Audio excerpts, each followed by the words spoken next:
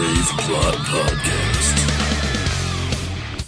Welcome, everybody, to episode 140 of the Grave Plot Podcast. I am Skeletoni. I am Taylor of Terror. And, guys, 140. We made it. We made it, guys. Taylor, we made it. Was this a milestone? Aren't they all? I suppose. I mean, life is fleeting. You never know if there's going to be a tomorrow. It's true. You never know if there's going to be an episode 141. This is true. There may not be. Maybe. At this point, I don't see a reason why not, but it could happen. I mean, you never know what could happen. Like Big Orange in the White House. It's true. I just was reading a thing just a couple minutes ago that apparently he wants to censor the internet like they do in China. Yeah, because he idolizes dictators. Yeah. And, it's funny how all the Republicans, basically the right wing, calls anybody a liberal a communist when their savior idolizes communists. Yeah. I mean, if he were to do that, he would probably take us off the air. Right. We're idiots. Yeah. We do no good for the community. None good. We don't contribute anything. We contribute dick and poop jokes. That's not useful for anyone. And quotes from movies and TV shows that you've either seen a lot or never heard of.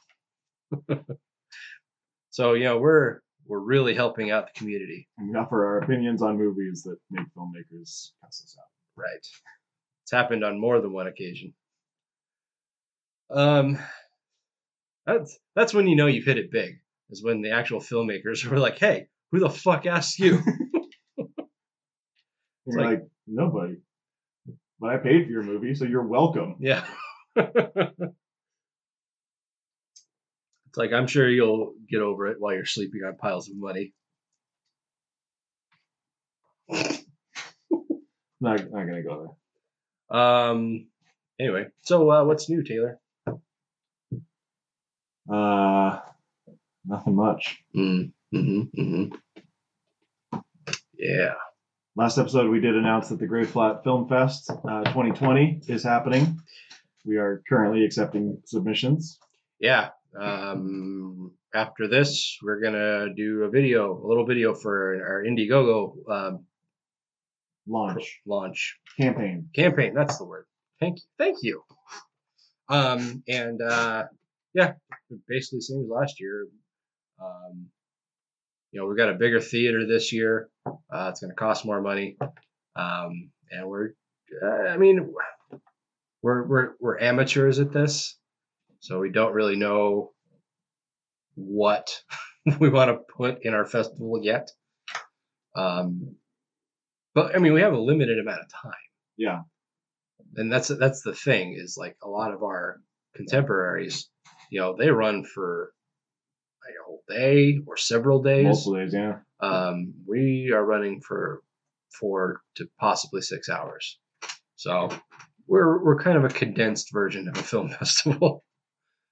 Festival is a generous term, but yeah, it's like it's more like a short film day screening. It's a small project by comparison, but it does cost money, and it's frankly money that we don't have. So look out for our Indiegogo campaign once it gets launched. Like I said, submissions are open now. So if you're a filmmaker, head over to greatplotfilmfest.com and submit your short film. We're doing short films, 15 minutes or less, horror, obviously. Mm-hmm. So go submit. Yeah, there's a $5 entry fee, which is pretty small. Yeah. By comparison to a lot of others are I was looking at some that I'd never heard of, so I didn't know how big they were, but they were like $55. That's a lot of money. Yeah. Are they features or shorts? I think they were shorts. Really? Wow. Yeah. That's a lot of money for a short. Yeah. The Grave Plot Podcast or Grave Plot Film Festival is only a $5 entry fee, guys. Hey, and if you're a local Seattle area filmmaker, or Pacific Northwest. If you can find the code, Was I not supposed to tell people about that? I mean, you can. I'm not going to say the code out here because then everyone's going to have it. Oh, okay. There are certain local filmmaker groups on Facebook where I posted a promo code so you can enter for free. Yeah, if you are a local filmmaker and you just happen to haven't happened to heard about it or anything, just send us an email. We'll vet you, and then we'll send you the code. Yeah. But we want to encourage people to enter the film festival, not only for our benefit, but for yours. We really want to help filmmakers get their projects out there and get some exposure in front of a theater full of Like I said, eyeballs. it's a bigger theater this year, so there's going to be more people to get your short in front of. And we haven't settled on this yet. We're still kind of working out the details. But we might be showing a feature along with all the shorts. It's not a for sure thing yet. We're still figuring it out, but that might happen. So you'll get a little more bang for your buck. I think as far as we know, it's the same ticket price though. We haven't changed that. Yeah. So it's $12 for potentially up to 6 hours of content. So GreatPlatFilmFest.com, guys. Anyway, last year we got submissions from all over the world, so I'm really hoping that happens again. Yeah, me too. And once tickets are not on sale yet. Not yet, no. Once they go on sale, I would definitely recommend that you get your ticket because we sold out like the day before the festival, right? Yeah, one or 2 days before. Yeah, so it was right under the wire when we finally sold out the theater. But then on the day of, we had people walk in and off the street wanting to come in. I had people like texting me and DMing me too and being like, "You still got tickets for me, right?" I'm like, "No, you can't tell me the day of that you want a ticket. Like I could have held a ticket for you if you would let me know beforehand." And you paid for it. Oh yeah. I mean, I could set it aside for them. Make sure it doesn't sell out and they could actually buy one. But right. You can't come to me day of and be like, "Well, you held some for me even though I never asked you to, right?" Yeah. No. Yeah, it's like it was at a point where if we hadn't held seats for ourselves and the girls, like we wouldn't have had seats. Yeah. So it's real. It's like when we say we sold out, we fucking sold out. We sold the fuck out. Anyway. Yeah, so I'm looking forward to that. Not looking forward to work. Yeah. Because especially when I started getting down to the wire, that was getting stressful. But it's gonna be fun anyway. Yeah. So. So we'll get into our Patreon people in a sec, but I do want to mention I planned to get June out by now, and obviously it hasn't. Or wait, is it June that I just put out, or is it? That was May. We still need June and July. Okay, so those are still coming, guys. Had a death in the family that was obviously not planned. So, which is also why last episode was late. Right. Yeah. Yeah, guys. My grandma died, and she died on one of the days that I would have been editing the show, and then just obviously the rest of the week was shot to shit. And so yeah, I didn't get the show done on time. I didn't get Patreon out. So it's all. I mean, we're back on track. I'm gonna work on getting June out this week, and hopefully July the following week, and then we'll be recording on August sooner than later. Anyway, but speaking of Patreon, our grave diggers, who are the lovely people who contribute money to us every month, they really help us keep things going. You may hear doggy wrestling in the background. It's getting obnoxious. Hey, shut up.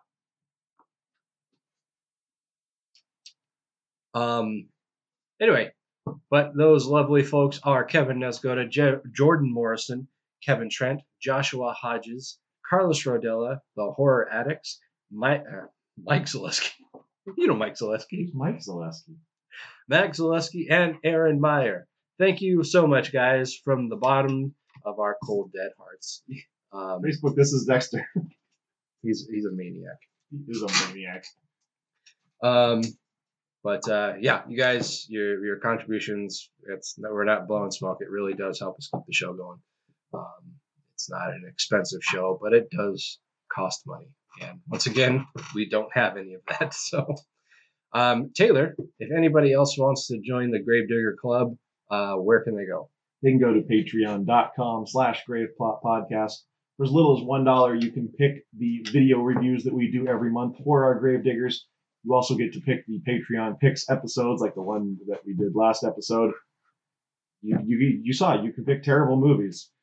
We'll only go so low.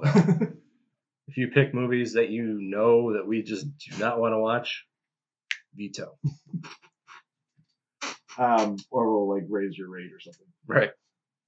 But the more you give, the more stuff you get. Different exclusive content, exclusive merchandise, up to $100, which will get a tattoo of a fat unicorn on my ass. Yep.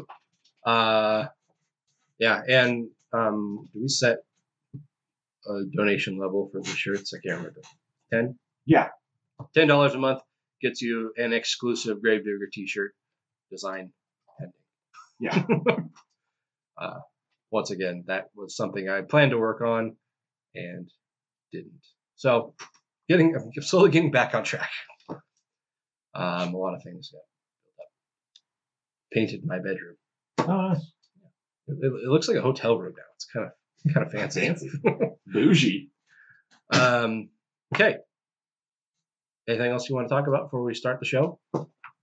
I do want to give a shout out to our first Great Plot Film Fest sponsor, Without a Cause Wrestling. If you are in the Everett or Seattle area, make sure you check them out at wacprowrestling.com. There is a show next week, 1 week from today, even Sunday. Should be a good one. Yeah, how good? So good. Cool. Did you give the website? wacprowrestling.com. There you go. All the details right there. Everything you can want and more in the palm of your hand if you're using a phone. Yeah. Unless it's one of those really big phones that they make now. Yeah. Or if you have like really big hands. Yeah. Or if you have really tiny hands like Trump. There you go. I bet he has to hold his phone with two hands because his hands are so tiny. Okay.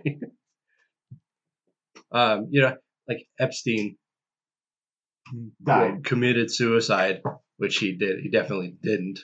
And a lot of people are blaming it on Trump. It's like Trump is hardly the most dangerous or powerful person that Epstein would have had dirt on. So I've seen theories that he's still alive and they switched him out. That's a reach. Like that's like weird spy espionage movie shit. Like yeah, I have much more of a belief that somebody got to him in prison and made it look like a suicide. Yeah, who are we whacking off? Yeah, I've seen people claiming that the Clintons did it. Yeah. But I mean, there are like people like foreign, like diplomats and royalty.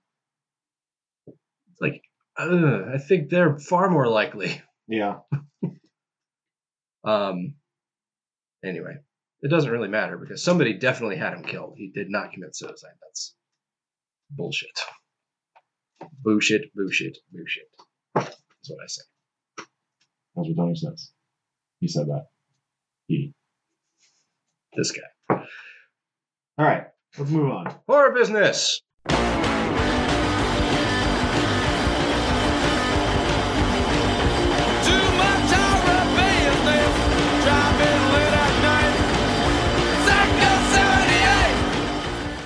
All right, sorry for the shitty opening, guys. I forgot to set the mic input. Tony didn't do the thing. Yeah, I did. I forgot to do the thing again. Fuck me, right? Yes. Yeah. All right, so starting out in real world horror, we'll take a trip to the land of Godzilla. Yeah? I mean, yeah. That's Japan, for those of you at home. Strange things are afoot in Japan, I tell you, because the Japanese government has granted scientists permission to create human-animal hybrids.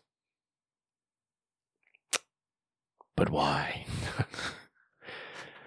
Feel like the Japanese are spending a lot of time, or spending too much time, wondering if they can do something, and not enough time wondering if they should. We're all about can we, not should we. We're science.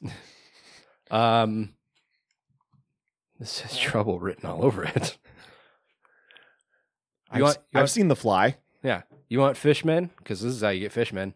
Yeah. This is Dr. Moreau shit. You haven't watched The Boys, have you? No.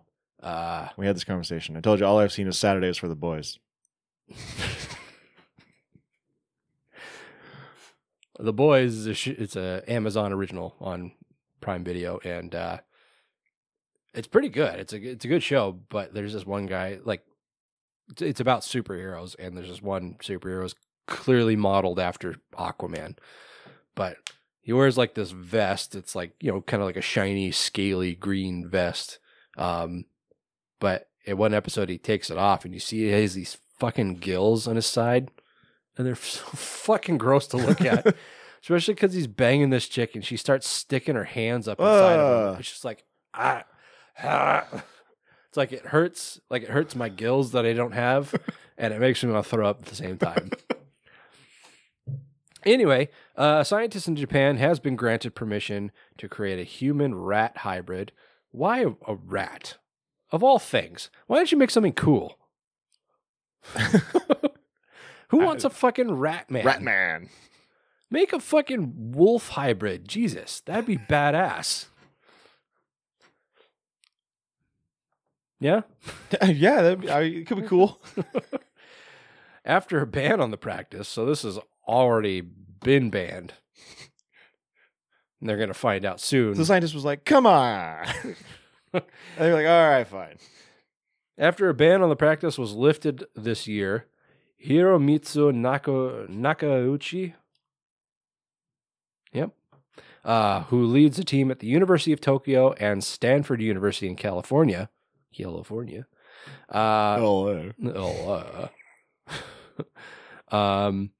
is planning to splice human cells to see if they will grow beyond the current limit of 2 weeks.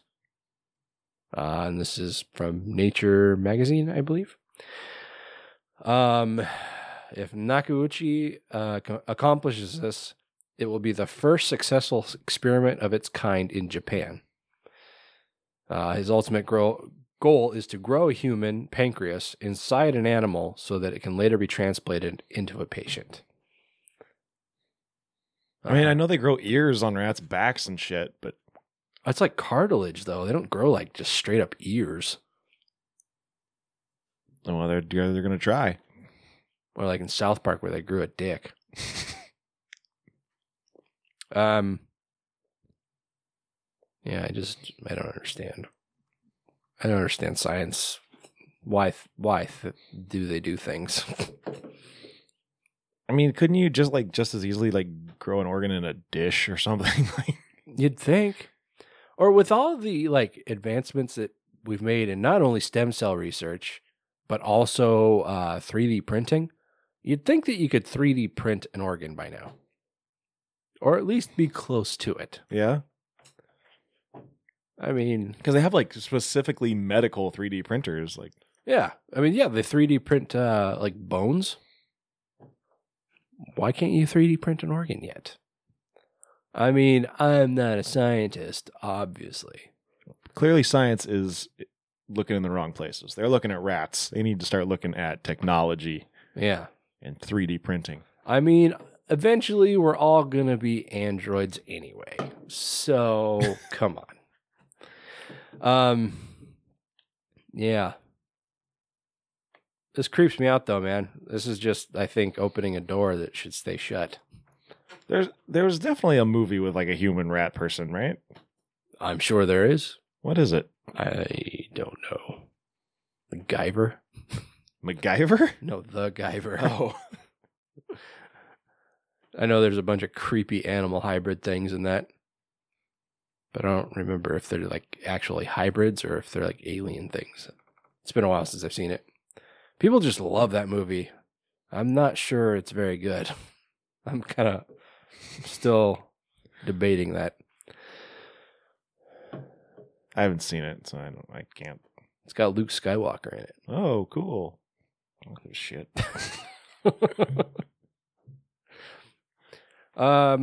Anyway, Japan, you should maybe rethink this because eventually You're gonna have a giant human rat kaiju you're gonna get fishmen. stomping through the forest like a retarded Tyrannosaurus. Right.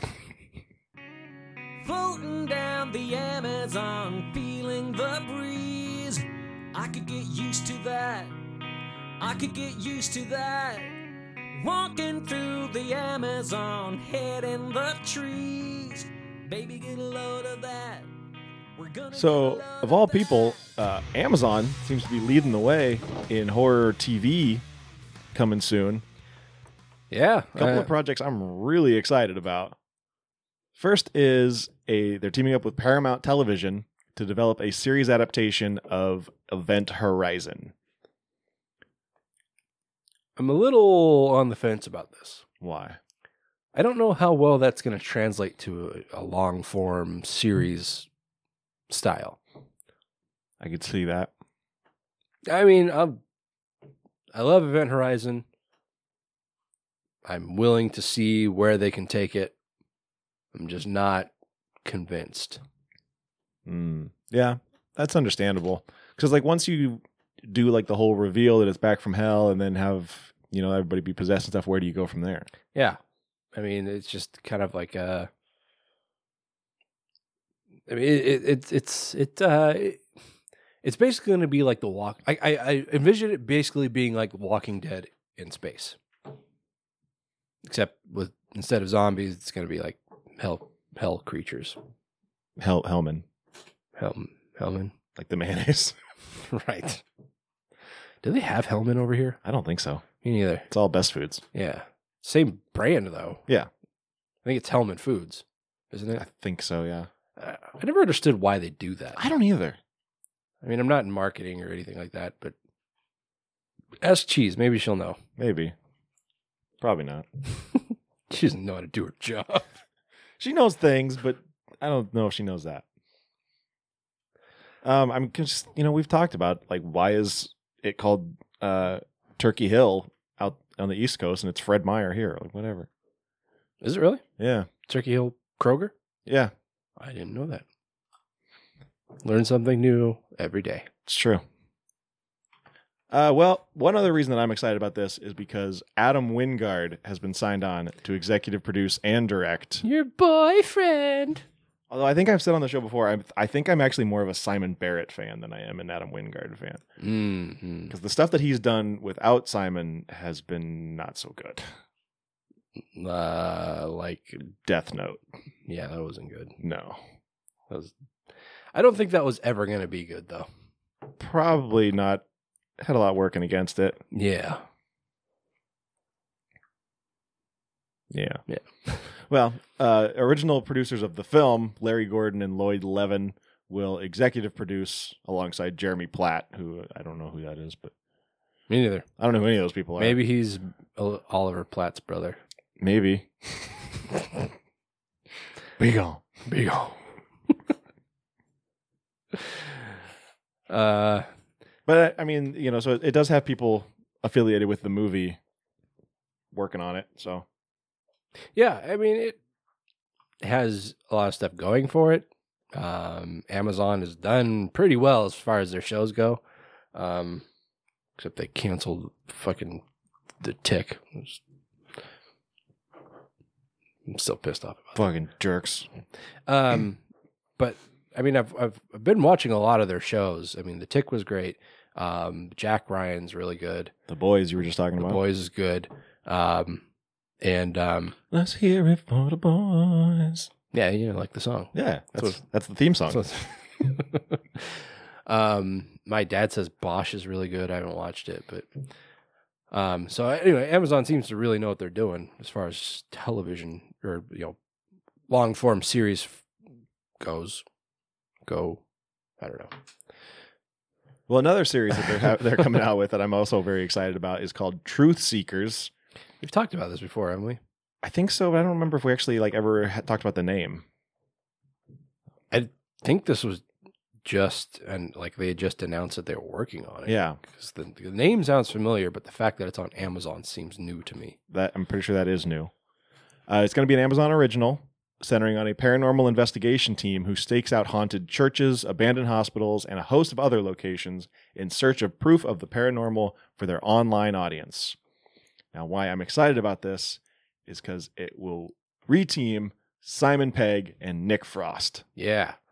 That happened in what was that we watched? With the private school. Slaughterhouse Rules. That's what it was. But they had like 30 seconds of shared screen time. Yeah. Yeah. I was hoping that they were both going to be the paranormal investigators, they were the team. Mm-hmm. But Frost is going to play Gus, who is one half of the paranormal investigating duo. But we don't know anything about Pegg's character except his name is Dave. So I guess it's still possible that they could be the team, but you would think that they would announce that if that was the case. One would think. One would. Pegg already seems to have a relationship with Amazon because he was actually in The Boys. Oh, you said he was doing an American accent. Yeah, it's weird. Really fucking weird. My favorite Brit doing an American accent is still Russell Brand, though. What if there was, quite literally, an elephant in the room? Oh, yeah, okay. I'm trying to think if I ever actually heard that or if I just heard you talk about it. It's so good. Something I've noticed about Brits doing American accents is they're all always either really over the top and dramatic like that, Or they're Southern. No, not so No? much that. To me, they always sound like they're nasally. Do British people think we sound like dorks? like Hugh Laurie. He did House for years, and honestly, I didn't even acknowledge that he was British until the third season of House. But when I heard him speaking in his normal British accent, it seemed like it was much lower. And when I compared it to how he talked as House, it seemed like it was a little higher and sounded almost nasally. It's what is up with that? And I've noticed it since then with other Brits. It's why do British people think we sound like nerds? Anyway.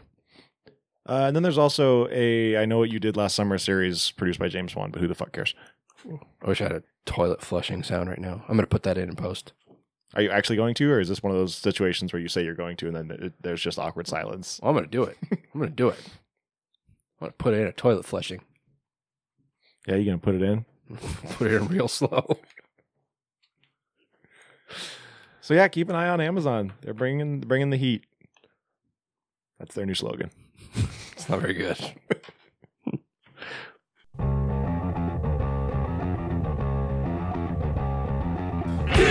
Party tonight! TV Party tonight! TV Party tonight! TV Party tonight! We're gonna have a TV Party tonight! So, Spectre Vision, which is the production company owned by Elijah Wood, Daniel Noah, Josh C. Weiler, and Linda Whalen. Like I said, Whalen. Whalen. They are making the transition into TV. Yay! Spectre Vision, they're behind. Let's see, they did. I think the first film they made was Maniac, wasn't it? Or was that Spectre Vision? I don't remember. I think it was. Okay, so then they did Cooties. The Boy. Was it The Boy? Not the doll boy, but the other boy. Did they? Yeah. I guess I didn't know that. That was Spectre Vision. The Boy. The young boy. Mandy. Fucking Greasy Strangler. Yeah. So they're pretty on top of shit as far as they're not good in the classic sense. They're good because they're fucking just entertaining. They're not necessarily like well-made films where they're like high art or even necessarily all that frightening. They're just like head fucks and just really fucking crazy over the top shit. Yeah. Especially Gracie Strangler. And Mandy, man. Fuck. Yeah. On like an opposite end of the spectrum. I think as far as the ones that I've seen that they made, the most normal film was probably Cooties. Yeah. It was the most like box office friendly. Yeah. But they have just completed a first look deal with Legendary Television Studios. It's being reported by Deadline. As a part of the multi-year deal, the company will develop scripted series content with a focus on distinctive genre concepts from dynamic storytellers. So it kind of sounds like they'll still maintain their history of bringing in kind of new visionary filmmakers, and and maybe not necessarily like directors or anything, but writers, people with new interesting projects that aren't necessarily mainstream. Yeah. Spectrevision has proven itself an exemplary leader in the indie genre space, creating unique entertainment that truly captivates audiences, said Nick Pepper, the president of Legendary Television Studios. We are thrilled to be partnering with them and look forward to developing future projects together.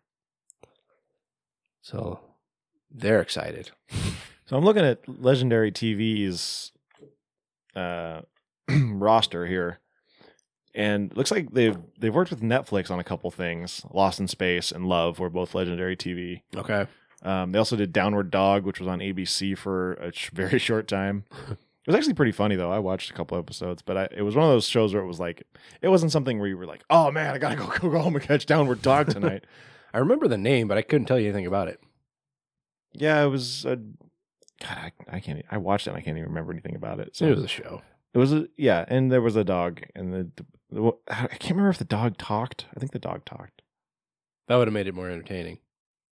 Talking animals, they're so hot right now. But then The Looming Tower and Raising Expectations, Colony, and United by War. No, The Expanse. Sorry. I don't know any of those. I know The Expanse, and then one other one that you mentioned. I forgot what it was. But yeah, the rest of them, I have never heard of them.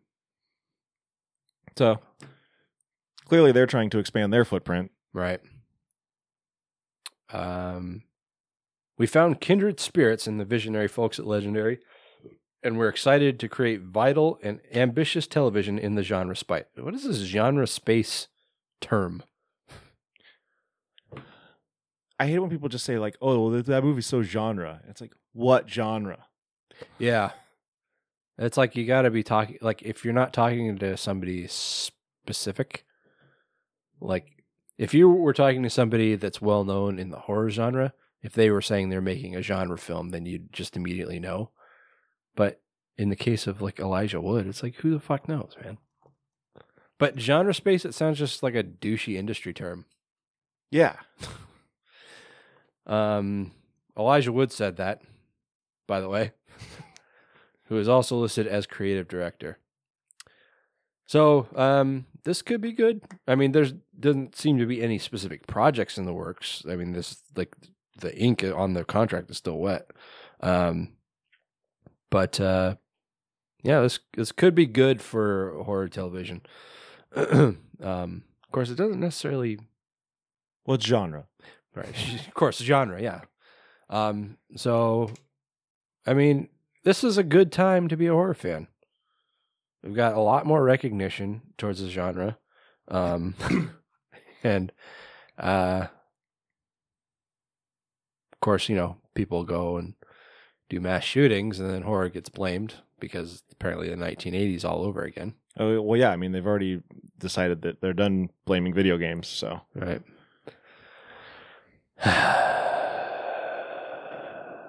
Anyway, so yeah, are you hype on this? I mean, Kind of. I'm eager to see more specifics. Like I would like to see what specifically they're working on. Yeah. I mean, Spectrevision, I couldn't tell you exactly like a full list of things that they've done. I know a lot of them, but I'm pretty certain that there has been some stuff they've made that's just not really my forte. Yeah, like A Girl Walks Home Alone at Night. That was Spectrevision. Was it? Okay, yeah.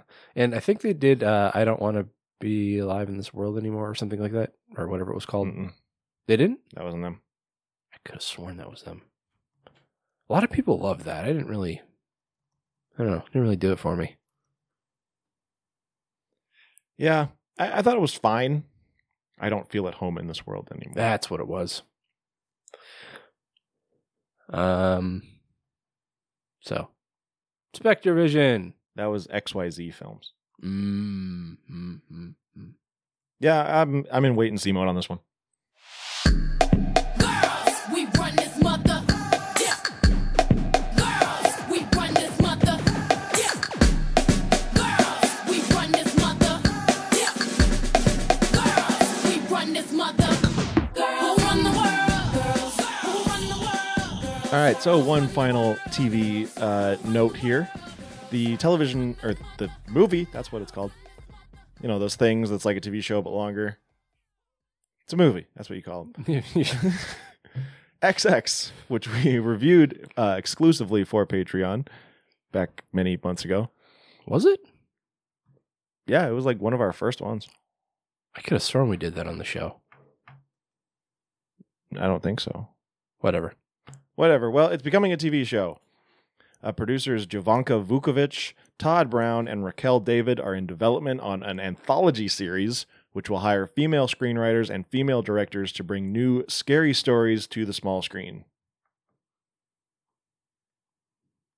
Yeah. Cool. Vukovic described it as sort of like a Black Mirror, but for women, all written and directed by women. It's kind of a weird take. Yeah. I've never heard women be like, I wish there was a Black Mirror just for me. Right. I don't understand it. It's not like Black Mirror seems pretty universal to me. yeah. It's probably one of the most progressive shows I've seen. But we're cis white men. It's true. Straight cis white men at that. So we're like the worst kind of people. Isn't wait, cis is just we identify as our born gender, right? Sometimes I get my terms mixed up. It's a brave new world. Straight cis American white men. We are just the worst kind of people. No wonder everyone hates us. But it's like, but yeah, I mean, I don't watch Black Mirror and think like, oh, this is so masculine. right. I don't know. This seems like kind of a reach to me. I mean, I can understand what they're trying to achieve, but it seems more like it's coming across more like a novelty. Yeah. Like those toolkits that are sold exclusively for women. Like they have a tiny little hammer for a tiny delicate woman. A tiny pink little hammer. Yeah. It seems like kind of like that to me. Like I don't really understand the point. Yeah. Well, as for the tone of the series, Vukovic says, I know everyone hates the term elevated horror. Yep. You're losing me fast. But let's say thinking person's horror. Feminist thinking person's horror. So let's take that thing you already hate, give it a new name, and try to give it to you anyway. Yeah. It's like regifting. Yeah. I liked some of the what do you call them? Segments of Triple X. I didn't like all of them. XX. Triple X is Vin Diesel. Vin Diesel. Or Ice Cube. Or Ice Cube. But you know the important thing? They all had Samuel L. Jackson. Yeah, I liked some of them. I didn't like all of them. So, and I mean, obviously, if they're going to do this, an anthology is the only way to do it. Yeah. Since the movie was an anthology. Yeah. I mean, it's going to be like Black. I think that's the only way it works is if you do it like Black Mirror or Tales from the Crypt, that kind of thing. Yeah. So I don't know. Yeah, the whole trying to repackage elevated horror as thinking person's horror, you're losing me there. Yeah. I mean, there's a reason I don't like elevated horror, and it's not because of the name. Yeah.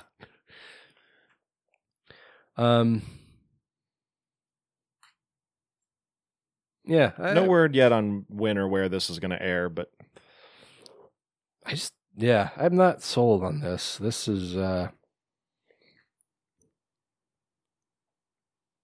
don't know. I guess I don't really know what to think. I don't have a problem with it. I just think that they're trying to exploit it. I don't know. Whatever. yeah, whatever. Is that it? That's it. Okay. I know it sounds bad, but it's all good. These are takes from the cousin. I know it sounds bad, but it's all good. These are takes from the cousin. I know it sounds bad, but it's all good. These are takes from the cousin. Oh, I don't think I like this. Especially that second line. According to the latest issue of Production Weekly, Tales from the Hood 3 is being tossed around. It's set to begin shooting next month. Oh, so it's not being tossed around. It's actually happening. It's set to begin shooting next month in Winnipeg. So not in the Hood. Is there a strong Hood presence in Winnipeg? I mean, I've never been there, maybe. Chris Jericho is from there, so I mean, like... Isn't that... I mean, they shot 2 in Canada, didn't they? Probably. It's probably a lot cheaper. I feel like I remember that not taking place in the Hood. I pretty much forgot almost everything about it. Because, Well, no, it took place at the politician's laboratory I mean, thing. the stories. I don't feel like any of them actually took place in the No, Hood. they were much more kind of either suburban or like rich people's abodes. Yeah, I mean, I won't re-review the movie. If you want to hear what our thoughts, then go listen to the episode. But I feel like that movie, Tales from the Hood, was important at the time it came out because gang violence and inner city discord was a hot button issue. There were a lot of the shootings and gang violence in South Central, down in LA. All the trouble with the LAPD, the gang wars and shit all going on down there around the time Riots. The riots were a little earlier. Yeah, this was later than the riots. But still, that turmoil. The people were still, this is starting. The first movie came out around the time when a lot of the anger towards authority was being turned inward, and that's when a lot of the black on black violence was starting, and like I said, the gang wars and that kind of shit. I mean, there was still like that fuck the police mentality, but that was why the first one was so important and why it was so iconic for the time that it came out, because a lot of that shit was real. It was going on when the movie came out. And it was like kind of an shining a light on mainly black on black violence. Yeah. And just the gang violence and racism, and the trouble with mainly the LAPD and other police forces in predominantly racist areas. Then Tales from the Hood 2, it didn't really take place in the Hood, which that's kind of different. I mean, because it wouldn't make sense to make a Hood movie when there's not as much gang war stuff going on. Well, yeah, it was much more political. Yeah, which was, obviously more geared for our time, which is fine. but it was still called Tales from the Hood, and it didn't take place in the hood. So there's that. So yeah, I don't know what Tales from the Hood 3 will really have to offer. Especially this soon. Yeah, like the political environment, Hasn't changed. It hasn't changed. If anything, it's gotten worse. So, anyway, let's see. Writer director Rusty Cundiff and Darren Scott are returning, along with EP Spike Lee. Please, baby, please, please, please, baby, please, baby, please, baby, please. Loki, when you gotta take care of your kids, all right? I gave Rosie Perez elocution lessons. That's nothing to be proud of. Family Guy. Yeah, I figured. Because it's racist. Well, not so much racist, just uncouth. Yeah. No cast listed yet. Keith David, I love the guy, but that character, I would rather see Clarence Williams play him instead. Clarence Williams was that character. Yeah. Yes, Cuban B. I'd like to see him come back and play that character again. I kind of don't think he will, but yeah. Like I said, I like Keith David, but just that wasn't right. It wasn't right for him. He didn't play the character I wanted to see. Yeah. The movie should be ready for release next year for the original film's 25th anniversary. You know what else is next year? Presidential election. Oh, yep. So that could be. Actually, who am I kidding? This isn't going to have an effect on the election. Never mind. It may have in the 90s, but now no, it's going to be a fart in the wind. Now the election is just going to be decided by Russian bots. So yeah, and if not, it's going to be decided by gun-toting maniacs in the South. Anyway, so I hope for the best because I do like the original. But I'm not really anticipating the best. Yeah. Because of the second. Right.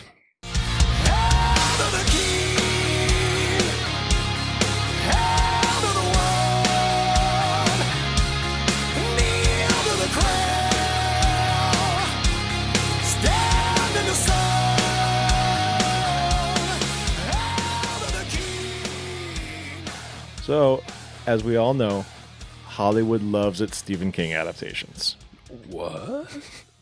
There's a couple in the works right now, like 75 or 80.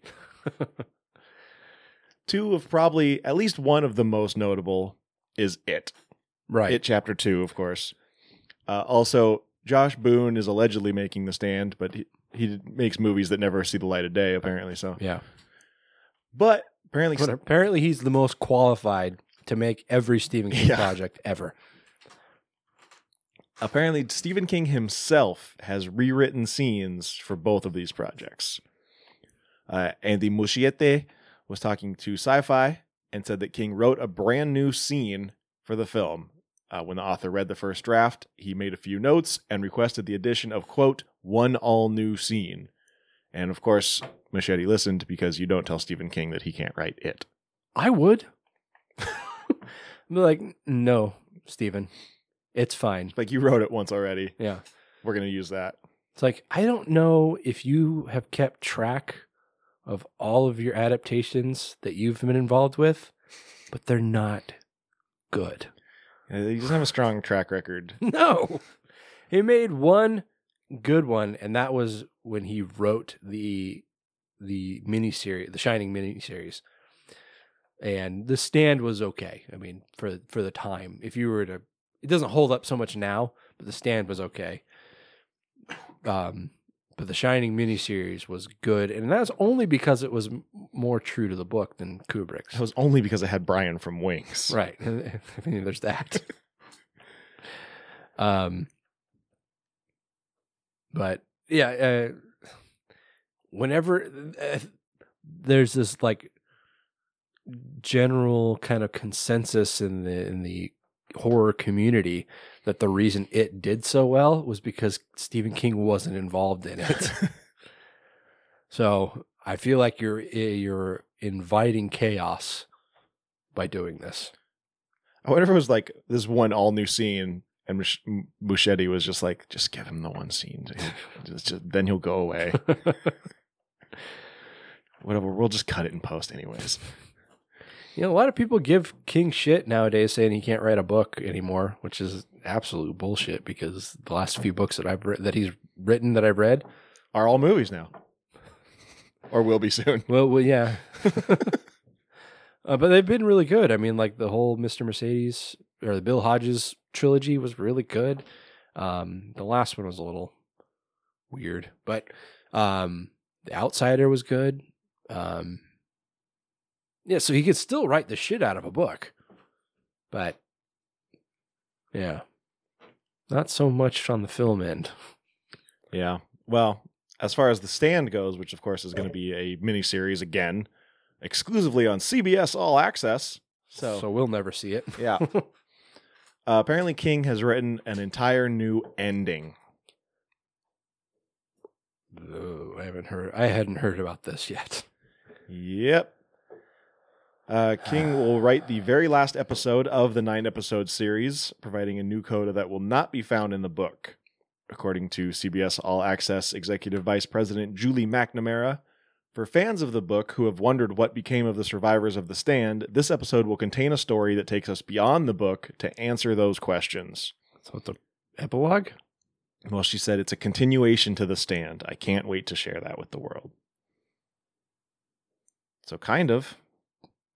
But why? I don't know, man. So you can say you did?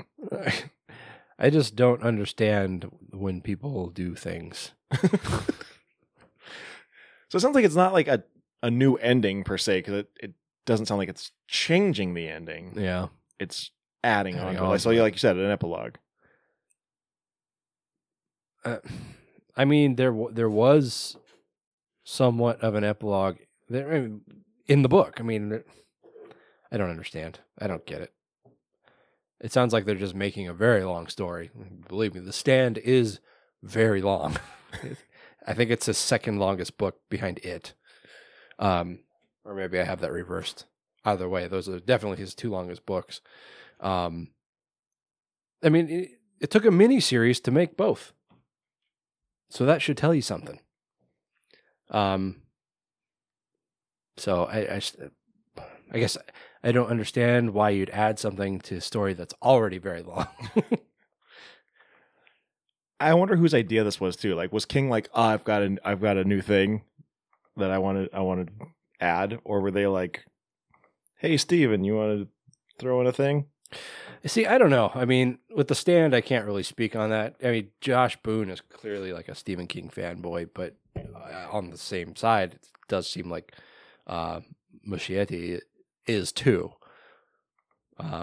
Especially because of how excited he was to make the first one, and now saying something like, "Oh, well, when Stephen King says he wants to write it, you let him write it." It's like, oh, do you? I don't know if you'd necessarily have to. Yeah. See, there are two different kinds of Stephen King, I think. There's the stuff that he wrote back when he was still a drunk and a drug addict. And now the stuff that he writes when he's sober. They're two pretty different things. Like, I think probably the best comparison is you take The Shining and Dr. Sleep, which is probably like, as far as like comparing styles in kind of the same scope, those are probably the best examples. Because he was still like, I think he was still in recovery. Like, he was still like getting sober either when he wrote The Shining or right after or right before he wrote The Shining or something. And, you know, obviously he wrote Dr. Sleep when he was sober. You compare the two stories and they're very different. They're about the same character, but written very differently. There's a lot of kind of anger almost in The Shining, and I don't know. I'm just launching into a philosophical thing, but suffice it to say that even though they're about the same general story, they're written very differently. And so when you say, "Oh, you let Stephen King write if he wants to write it," it's like, I think you shouldn't do that because he's not the same Not the same Stephen King. headspace. Yeah. I mean, Stephen King today, like he's actually said, while I agree with him that the whole gangbang scene wasn't necessary, he has said that were he to write that today, he wouldn't have put that in because there's really no purpose for it. I agree, but that's just an example of where he's at now. Yeah, It's like, what else wouldn't he have put in if he were to have written it today? sure. So that's just kind of my position on it. Like I said, it's apparently one scene, so I wouldn't be surprised if Machete was just like, yeah, just let him have it. Just throw it at the end. It's fine. You've seen the trailer, right? For it? 2? Yeah. Yeah. The part in that Hall of Mirrors. I haven't seen that one. Oh, really? Yeah. Yeah, it's Bill, or McAvoy, chasing this kid into a Hall of Mirrors, like a funhouse at a carnival. That wasn't in the book. So I'm wondering if that is the scene. Could be. So, anyway. Yeah, as long as it sticks to the book for the most part, I think it's going to be fine, regardless of what scene this is. Yeah. In both respects, for it and The Stand. Not that I'll ever see The Stand because CBS All Access. I'm not going to pay for it.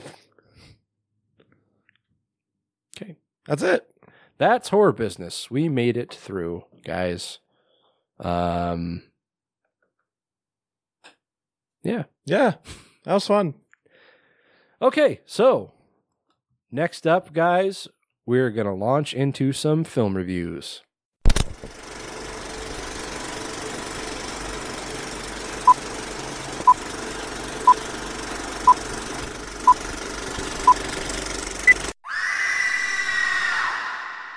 All right, so we've got 2 movies for you, both fairly new.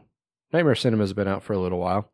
Scary Stories to Tell in the Dark just came out a few days ago at this point. Taylor, which one do you want to start with? Let's start with Nightmare Cinema.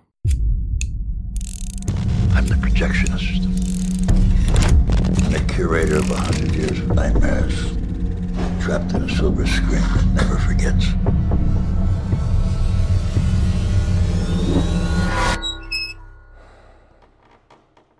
Welcome to my nightmare.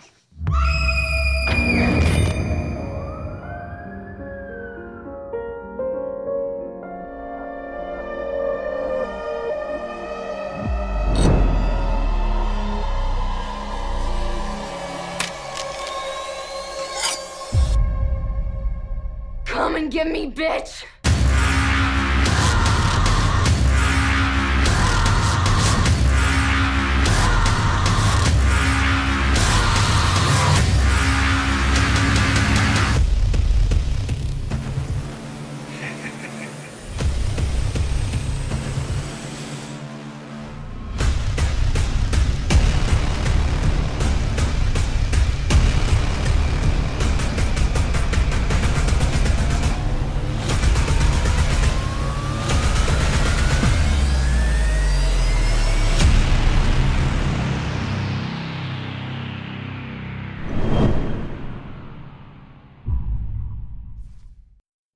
I could have sworn that I picked this one.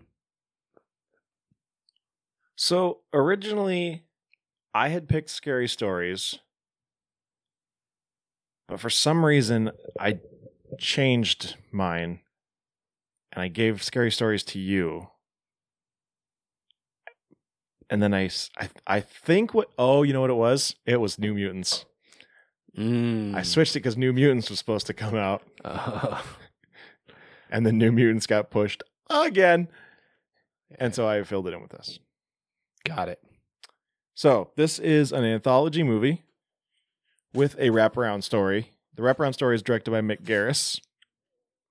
Mm-hmm. The whole thing takes place in a theater. Each one of our segments is a film shown in the theater. And each film is specifically for one person who is drawn into the theater, most of them because they saw their name on the marquee. Right. Yeah, it's like I guess it's not all of them, but like a few people or a couple of people walk past and like the theater was all dark. And as they walk past, everything lights up. The big marquee lights up and it says, the title of the segment with, and then this person's name. Right. So, yeah, like the first one is this girl named Samantha. It doesn't say her last name here, but she's trying to call her boyfriend or ex-boyfriend, and he's like, unless this is Sam, leave a message. And she's like, why don't you go fuck yourself? yeah. Hangs up, and then she looks up and she sees The Thing in the Woods with Samantha whatever. Mm-hmm. And so she's like, that's my name. And so she goes to the ticket booth. The ticket automatically pops up, which that alone, I'm like, It's like, you know what? you're going to think one of two things at this point. You're either going to think, cool technology, or you're going to think, well, that's creepy. I'm going somewhere else now. There's already my name on the marquee. This isn't working for me. Yeah. Or you're thinking, free movie. Sure. Yeah. She thinks probably the latter. Heads in, takes a seat. The Thing in the Woods starts up, and it's total throwback slasher. Yeah. You think Jason meets Evil Dead. Mm-hmm. It's a slasher called The Welder. I hate reviewing anthologies. Yep.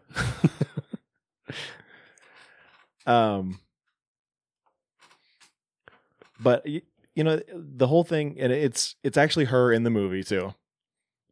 And the whole thing is very almost cliche slasher. Like it does do a lot of the cliches, a lot of kind of homages. Yeah, almost to the point of Tropes. being like over the top at times, which Yeah, like was almost like a parody. Yeah.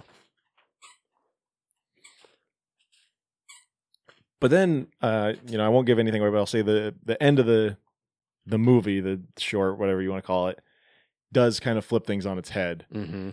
And I'll say if I was watching a slasher and this was the way it ended, I probably would be pissed. Yeah. Like in a short, in a segment, part of an anthology, it's one thing. But if this was like a feature length, I would have been like, what the fuck is this? Yeah. I think this was my favorite one. I figured it probably would be. Yeah. I do have a type. This is directed by Alejandro Brujes, who did One of the Dead. One of the Dead. Cool. Yeah. I wouldn't have expected this. Like, I didn't know who directed what going into it. Mm-hmm. I would have expected this to be more like Joe Dante. Yeah. This seemed more his style. The one that he did, I didn't expect. No. Yeah, that's actually the second one, which is this couple. They're out making out outside the theater, and the guy's like, hey, that door's open. You want to go fuck in the balcony? Because why not? And she's like, no. And he's like, but you can. So they go in to go fuck in the balcony. Movie whirs up. And this one's called Mirari. And this is about this couple. And the woman has a big scar on her face from a car accident when she was a kid. And her fiance, which I don't know if the guy in quote unquote real life was actually her fiance or if they were just dating. That's never really addressed, I guess. But I don't know. But in the movie, he is her fiance and he's telling her, I think you're beautiful, but I know you're very self-conscious about this scar.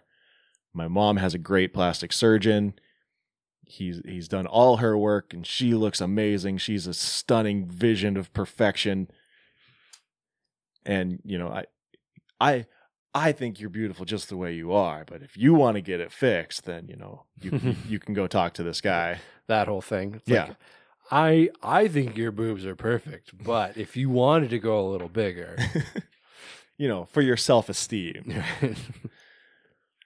But eventually she decides she will go have this consultation with this doctor, and he's looking at her and he's like, I can get rid of 95% of it. You'll never worry about looking in the mirror again. I promise you'll be the most beautiful bride anyone's ever seen. doctor played by Richard Chamberlain, who himself is just like the poster boy for plastic surgery. Yeah. But he tells her, while we're in there, we can also kind of bump up your cheekbones and smooth out your chin a little bit, and we can fix your boobs and all this other stuff, and just upsells her, basically. Yeah. And she's like, oh, well, okay, I guess. And so she goes and she has the surgery, wakes up the next day, her head's all wrapped up like Goodbye Mommy. Mm-hmm. And, they're telling her everything went great, except you were having some issues with your oxygen levels. He says it's very common in nasal procedures, so we're just going to have to go in tomorrow and fix it up. For whatever reason, she freaks out.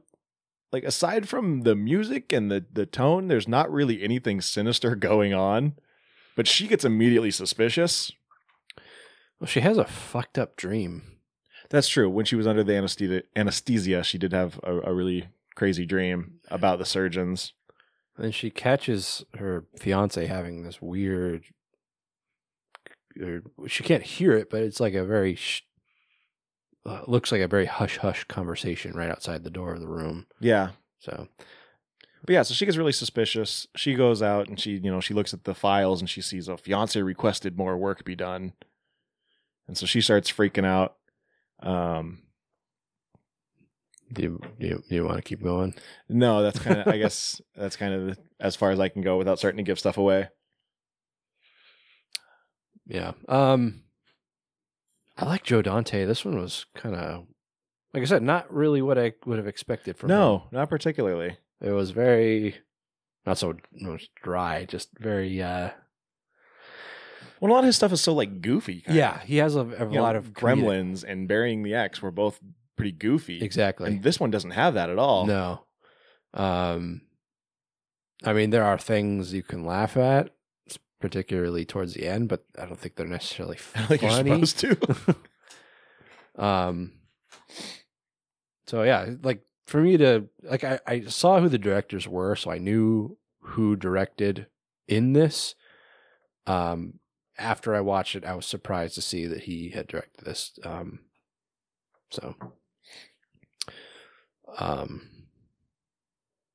This is, I think, probably my second favorite one. Oh, yeah? Yeah. I haven't thought about it that much, but the next one is we cut outside to this priest walking down the street, and the marquee lights up and he sees my shit.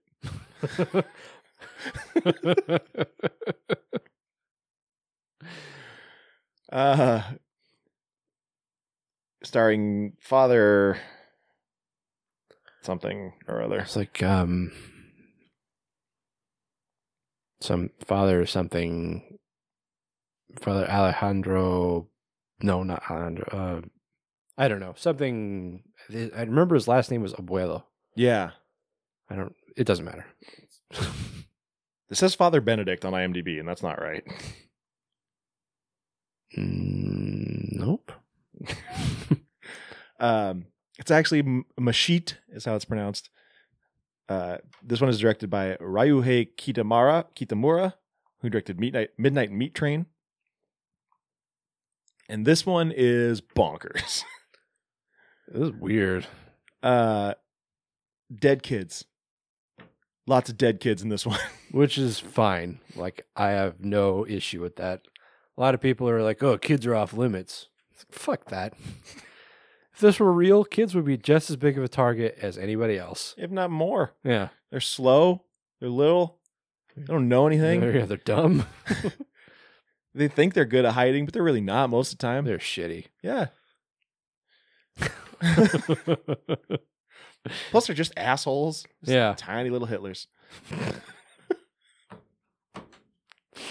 But this is about a boarding school that is possessed by this demon named Mashit. It's specifically a Catholic school. Yes. Apparently, he was summoned there because the father is fucking one of the nuns. Right. And Yeah, he it's supposed preys on carnal sins. right. Yeah, and it takes a weird kind of spin, whereas like most stories would probably see like this priest and the nun as like not necessarily villains, but not the heroes, but they kind of portray them that way. They become the heroes. Yeah, which is weird. But they're also like the reason that all this shit is happening. Right. Yeah, I mean it's your kind of whenever you involve the Catholic Church, it's usually some kind of possession / exorcism story, and this is really no different. So it's kind of exactly what you expect in that respect. And it was fine. Mashit was pretty cool looking. Yeah. He kind of looked like Harry Potter at the end of Horns. Yeah, except like He looked all burnt. It's barely on screen. It's like if you see the cover of Nightmare Cinema or the poster. One of them. There's multiple. Or okay, well the one where there's clearly a demon, Yeah. that's Mashit. But again, like you barely see it on the screen. Yeah, it's real quick. Yeah, like there's like spliced in frames or something, Yeah. like a single frame of pornography. Yep. Where Did you the- watch Fight Club recently? Yeah, I just watched it the other day. Okay. Look for the cigarette burn. Boop, boop. Next, it just cuts to this woman who's already in the theater, and she just kind of appears to be wandering around, and she's just like, "Hello," and then she just goes into one of the theaters. Auditoriums. Okay, yeah, and this one's called the This Way to Egress. This one, You ever at this point, oh yeah, we've been introduced to the projectionist, right? played by Mickey Rooney. Mickey Rourke. No, it's Ricky Rourke. Damn it, I always do that. Who like this face? I always do Mickey Rooney, Mickey Rourke, and Andy Rooney. Like I mix up all three of They're them. all different guys. This face that he has now is probably the closest to his real face that I've seen in a while. That poor guy. Randy the Ram himself. Right. If anybody doesn't know the story of Mickey Rourke, he's a pretty handsome guy back in like the 80s and 90s, or part of the 90s. Like if you see the movie Angel Face, or Angel Eyes, sorry. Like that's him before he fucked up his face, but then he decided he wanted to be a boxer. And he wasn't a good boxer. And so he had to go through a lot of surgeries. Not all of them were very good, and just kind of led him down this this treacherous path of getting his face progressively more and more fucked up, to a point where like I said, I said this face that he wears now is closest to what he used to look like. Yeah. Because just a picture I saw of him like last year before, I didn't even recognize him. He looked like an old woman that had had too much plastic surgery. Yeah. So he has changed his look many a time over the years. And he doesn't fully explain who he is per se, but he says that he's collecting nightmares. Yeah, he kind of comes across like maybe like a Grim Reaper type character. Yeah. But But it's not fully fleshed out. yeah. Yeah, that I don't know. It wasn't really doing it for me. It seemed a little unnecessary. Yeah. It didn't really tie anything together. It's just like, Mickey Rourke, I'm the projectionist. It's like, okay, you work at the theater. Why don't you have a shirt on? Should you at least be wearing a name tag? Yeah, so This Way to Egress is the next one, directed by David Slade, who directed Hard Candy and 30 Days of Night. This one is weird. It is weird. It's very weird. I kept leaving the room. On purpose?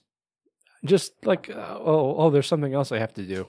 And it just kind of left it running. So I had to keep backing this up and rewatching parts that I'd missed. Oh. I Yeah, mean- this is not the one to miss out parts on. But that's the thing, is like, it wasn't really holding my interest. Yeah. Even when it got to the end, it's just like, okay. Like, there's this, like, I don't know. I guess it was intended to be a twist. Sort of. I guess. But it's just like, well. It feels like this one just kind of like ends. Like it feels like it's going along and then all of a sudden it's over. Right. Like it's going to launch into an exciting episode next week or something. Yeah. But there's no next episode. This one's all in black and white. This woman goes to a doctor and he starts asking her questions about, is she viewing people in a scary way? He's like, does this always happen after 4:00? Do you feel suicidal? And she's like, yes. And then he's like, well, I gotta go.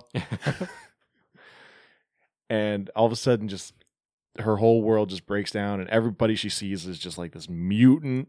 Her kids disappear. There's blood or shit or something all over the floors and walls, and it's just getting progressively worse. And she's just running around trying to find her kids. And like I said, everything is getting worse. People are getting more disgusting looking. The whole atmosphere around her is just getting more and more filthy, and Yeah. and you don't really know why or what's going on or if any of it's real. The theme of this reminds me a lot of, and God damn it, I can't remember the title of it, but it's a really famous Twilight Zone where the woman is trying to get plastic surgery to look more beautiful because she's so hideous, and you find out she's actually really pretty, and everybody else looks like freaks. One with the noses? Yeah. Yeah. The theme reminds me a lot of that. Yeah, I could see that. That's kind of all I'll say about the specifics, but It's kind of Jacob's Laddery in a way. a little bit, yeah. So our final story is called Dead. This is also directed by Mick Garris, who directed, of course, the remake of The Shining, Right. as well as The Stand. And Hocus Pocus. Sure. He did it. I know he did. This one, a young boy, Young boy. he wanders into the theater and there's a organ on the stage. And so he starts playing. Dun-dun-dun-dun. Right? Yeah. Dun, dun, dun, dun, dun, dun, dun, dun. And all of a sudden his movie starts up. Wait, no. That's not what. That was Smoke on the Water. Yep. Is that not what you were going for? Nope. What were you going for? Fuck. It's. Dun-dun-dun-dun-dun. Was that it? No, never mind. Just go ahead. Oh, you fucked up. I did. Fuck my fucking life. In the movie, this kid is basically the kid from The Sixth Sense. He can see dead people. Because he dies for 17 minutes, comes back to life, and so now he can see dead people. Right. Dead people are dicks. Yep.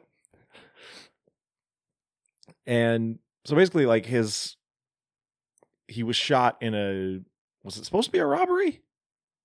Guy never asked for anything. I presume so. I don't really know. We'll just call it a robbery gone wrong. He just kind of goes to hell really quickly, so you never really find out what he wanted. Yeah, but he gets shot. Like I said, he dies. He comes back, and he's in a hospital. So of course, there's dead people fucking everywhere. Right. But you also find out that this guy who shot him is also in the hospital, and he's trying to finish the job. Right. It's really persistent. He is. Yeah, I won't get too much into this one because there's not a whole lot until the end, and then I'm kind of spoiling things. So Yeah. And then we jump back into the theater, and the projectionist makes this big reveal, which again I won't give away because it's a spoiler, even though it doesn't really mean anything. Yeah. And then he hits the kid with a cane. And he's like, "Go fucking live." Which is probably the best line in the whole movie. Like, that needs to be on the poster. Nightmare Cinema, go fucking live. And then it's over. Then it's over. Yeah. What'd you think? It was okay.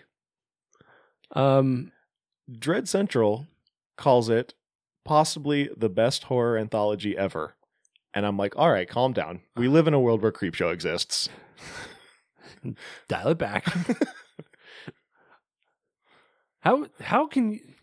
That is like the most impulsive thing that you could say. That is such a bold statement. It's like, oh, I watched this and I completely forgot about every other anthology movie I've ever seen. Yeah, Creepshow, Trick or Treat. What else? I mean, Creepshow 2 even? No, that's too far. This is better. Twilight Zone the movie? Yeah, there you go. Yeah, I mean, there were a couple in here that are okay. The other ones were kind of meh. None of them were really bad. Yeah. They just were okay. I feel like This Way to Egress is probably the most polarizing. I feel like people are either going to love it or just really not like it. I'm on the side that really didn't care for it. Yeah, I mean... Because I'm not into that whole like surrealism horror kind of thing. Elevated horror. No, it's not even that. No, it's not even that. But just the surrealist horror and everything, that's not my jam. Yeah. But I can see people being like, that's, it's so smart and it's so creative and... Yeah, no, I'm with you. It wasn't really to my taste. Yeah, that's not to say that it's bad. Yeah.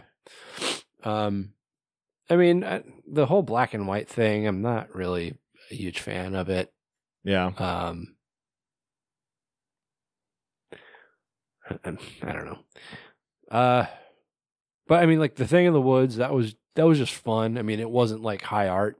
Yeah. But it was fun.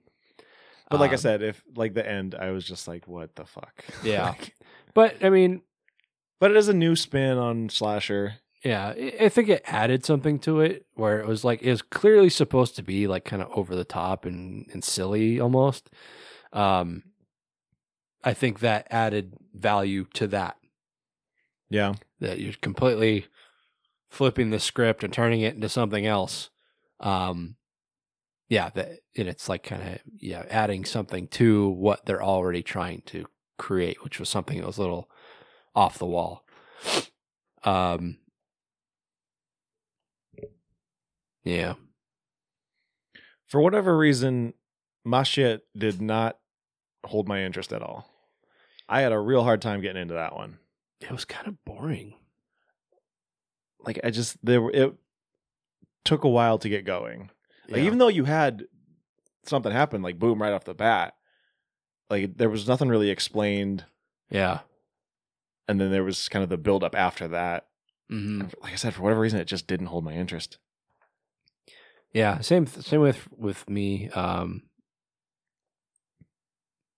It was weird because there was so much value there. I mean, there was so much potential for it to be, a good, interesting take or kind of a.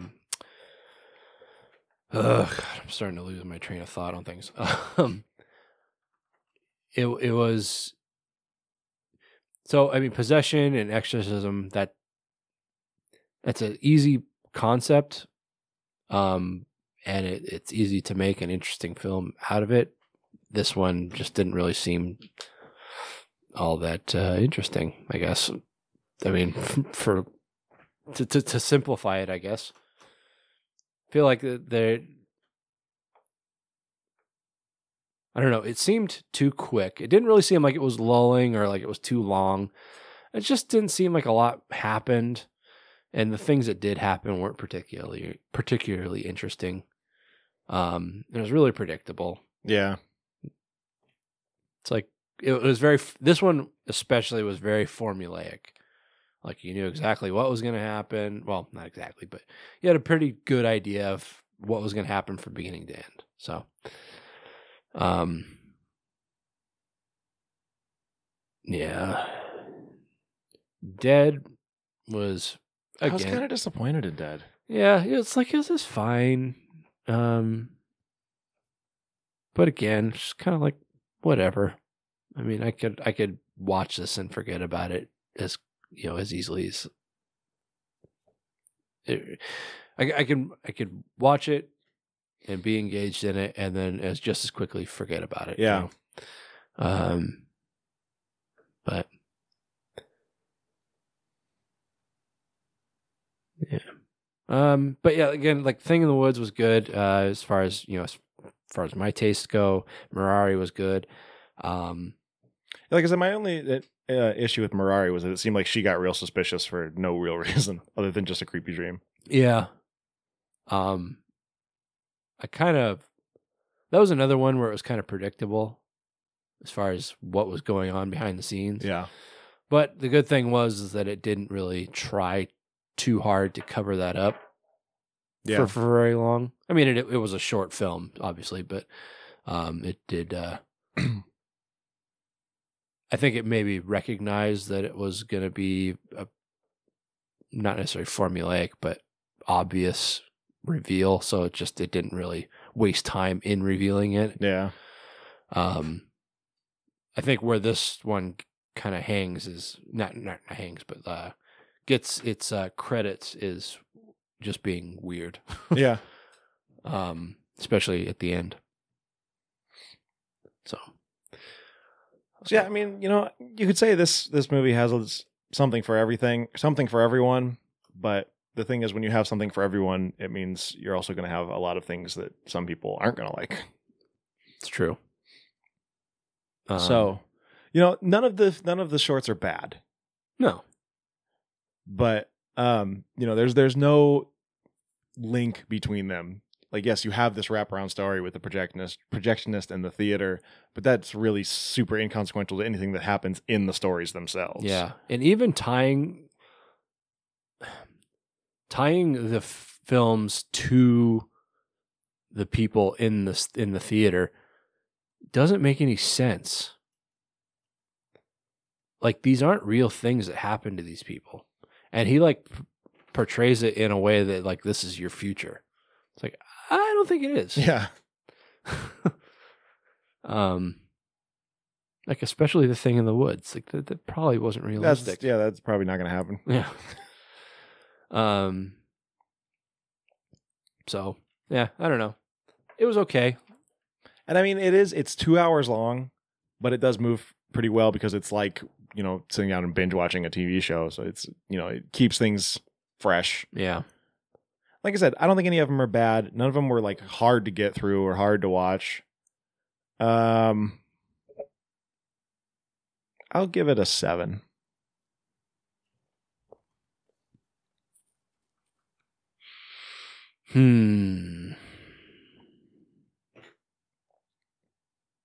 I'll give it a 6. Like it was, like I said, I mean, it was fine, but it wasn't great. It wasn't the greatest anthology ever. No. This is I'll probably not go back and watch it again. Yeah. So there's not a lot of replay value in it for me, at least. Whereas there are other, films I keep going back to, like Creepshow, Yeah. So, and I guess having directors, especially ones that with pretty good careers like Joe Dante and Mick Garris, I guess it's just a little disappointing. Yeah, I thought that I would enjoy Garris's much more. I was like, oh, it's Mick Garris. It's probably going to be good. And it just didn't really do anything for me. Cool. Yep. All right, so next up is a brand new release. It just came out, Friday, yeah. It's an adaptation of Scary Stories to Tell in the Dark. Some people believe if we repeat stories often enough, they become real. They make us who we are. That can be scary. Eat it, Harold.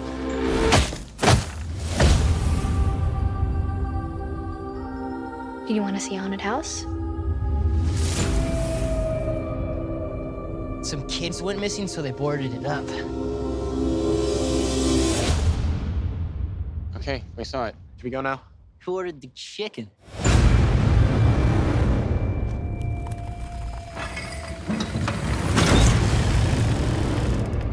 What's that? It's a book of scary stories.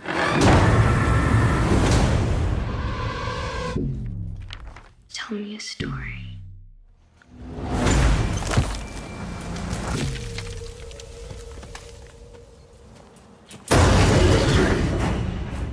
Hey, what's going on? Tommy's missing. Tommy's name was in the book. There's no way it's actually connected, right? Okay, what if what happens in the book is exactly what's happened for real? Oh my god. Augie! Stella! Listen, you're in the next story. We're reading it right here. It's a corpse looking for her missing toe.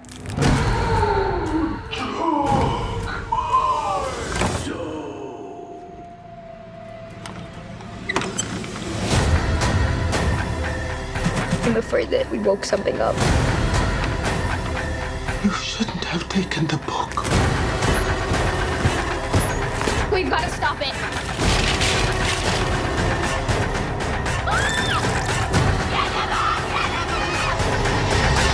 Sarah Bellows' book, where the stories write themselves and it all comes alive.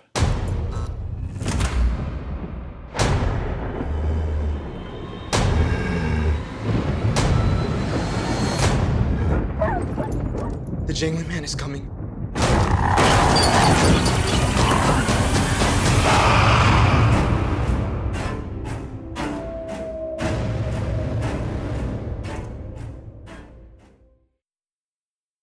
All right, so scary stories to tell in the dark, of course, is well, adaptations. Maybe not necessarily the right word. Yeah, I wouldn't call it an adaptation. Not sure what you would call it. Yeah, I'm not really sure. Yeah, the right word. But Inspired by. Yeah. Okay. Yeah. I mean, at the very least, it is inspired by, the same anybody of our generation, the same horror books that we read as kids. They were written by Alvin Schwartz. There were 3 books. Are there 4 now? I think there was only 3. Okay. Yeah, it's directed by André Øvredal, who, of course, directed Troll Hunter and 3. Huh? 3. There's 3. Okay. And Autopsy of Jane Doe. Produced by Guillermo del Toro. You cocksucker. Yep. There it is. And Patrick Melton and Marcus Dunstan. So, yeah, and I know... Man, I feel like if I wrote a screenplay and I had a nerdy character, his name would be Patrick Melton. Like, that's just a nerd name. Nerd! Fuck you, Melton! So this movie takes place in 1968. Starts out on a Halloween night and kind of progresses over the next, week or so? Yeah, it's never really specified how long exactly, but... Yeah, it takes place in the... Give or take. Yeah. It takes place in the town of Mill Valley in Pennsylvania. Not to be confused with Hill Valley. In California. California. Near LA.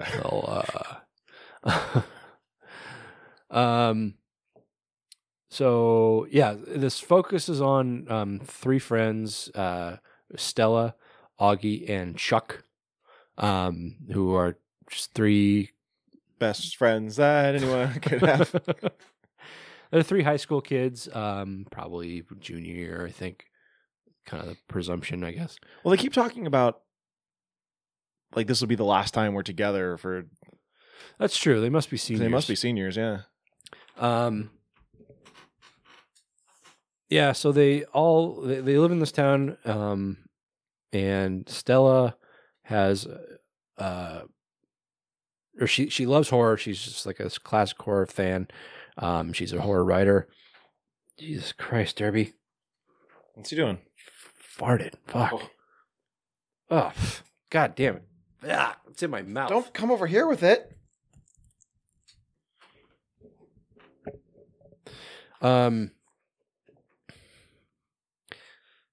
Okay, so it centers around these three kids, along with another guy that they kind of run into by happenstance.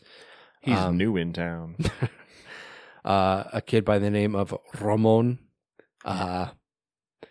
And trying to think about what the important details are in this.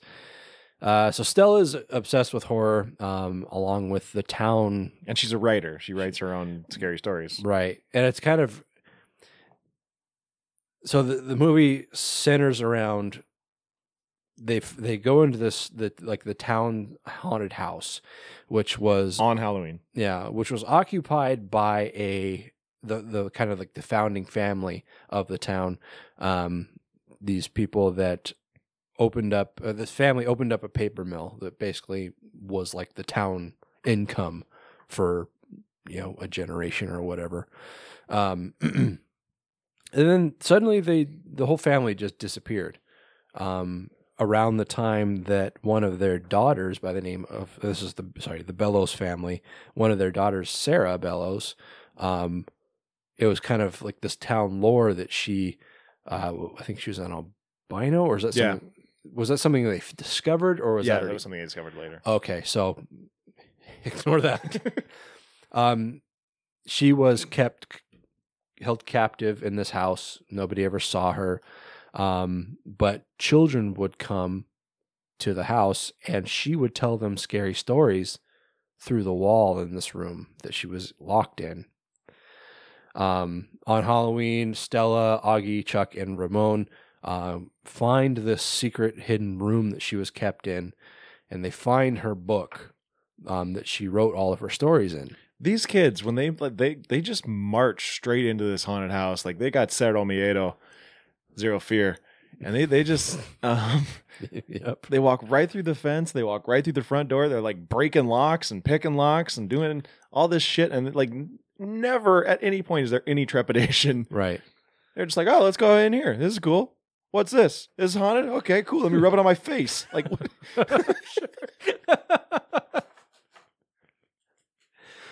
yeah, and it's like there's a lot of stuff in this, or it's like a suspension of disbelief, like how quickly this kid just picks locks with like he takes the clip off of a pen and just picks a padlock with it. Yep. No. Like almost everybody in the theater was just like, no, that wouldn't happen. And yeah, so they find this book, and then like the town bully, because of course there's a town bully, because it's 1968. Yeah, he's got a Letterman's jacket and carries around a baseball bat because that's what bullies did. Yep. And this kid's like a fucking maniac too. Like he's like goes beyond being just an asshole, but he's like a drunken maniac. He reminded me so much of Ace from Stand By Me. Yeah, mixture of him and Henry from It. Yeah. But like the original It, like the greaser Henry. Yeah. Not the shit kicking white trash one. Right. Anyway, so he comes and he locks him in the room for a while. But then Sarah's ghost just comes out of nowhere, and she's like this. Well, because Stella summons her. Because she says, Sarah Bellows, tell me a story. And that's like if you say Sarah Bellows, tell me a story, then that awakens her, and it's the last story you'll ever hear. Right. Okay. Yeah. So, Sarah kind of takes form in like this sweeping shadow that'll just like cover the wall, and it's very Del Toro. Oh God, yeah, it is. And she unlocks the door, and so they get out, and Stella takes this book with her.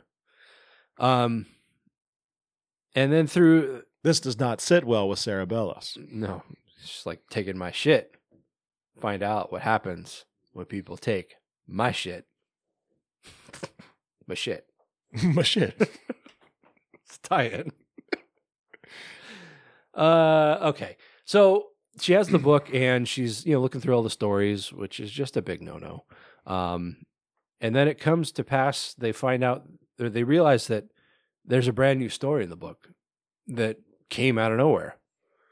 And it's the story of Harold.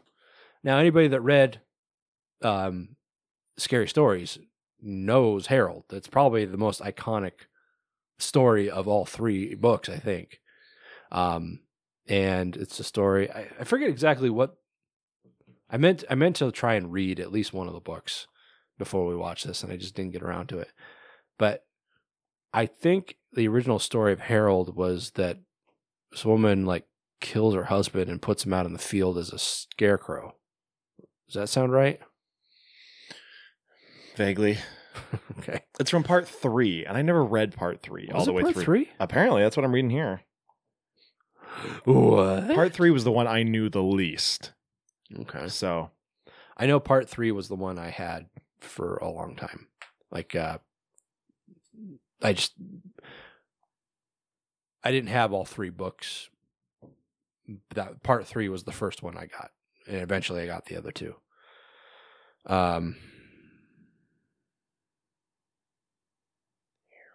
Just keep going. I'm actually reading it. Right Okay. So, anyway, but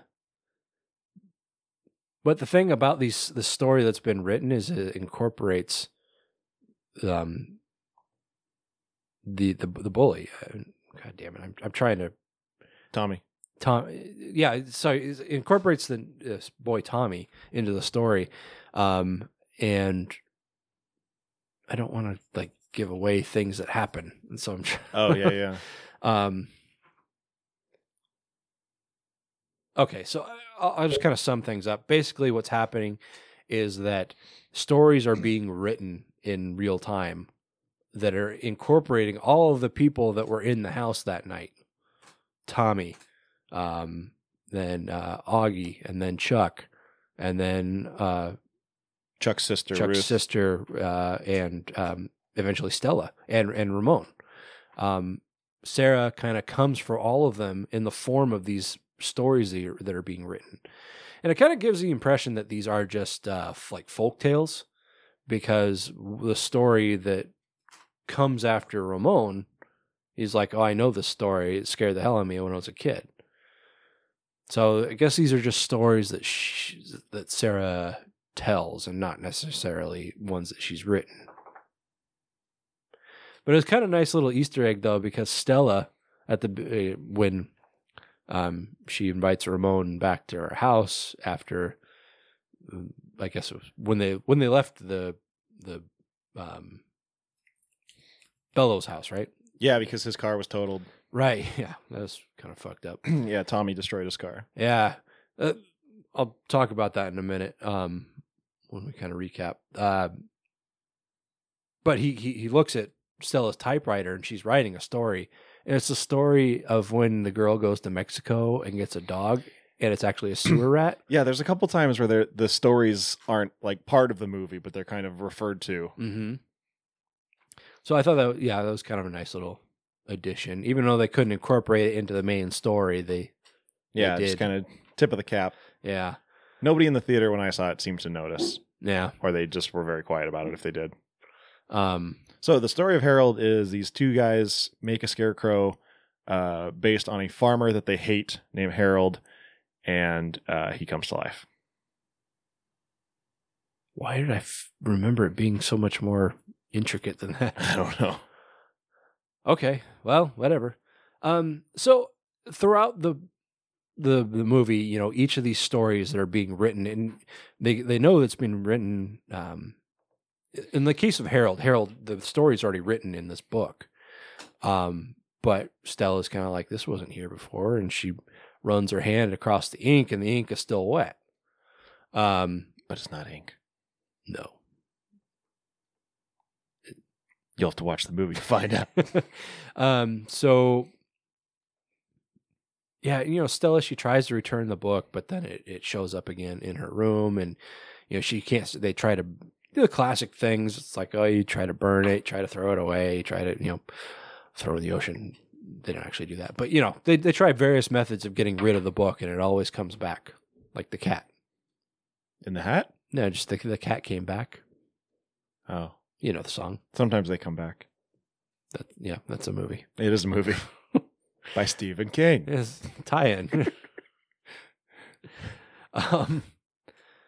So yeah, it just kind of becomes a race against not necessarily time, but well, they start realizing because they're like looking at the book and one of the stories starts writing right in front of them. Right. And that's when they really discover that the stories are coming to life.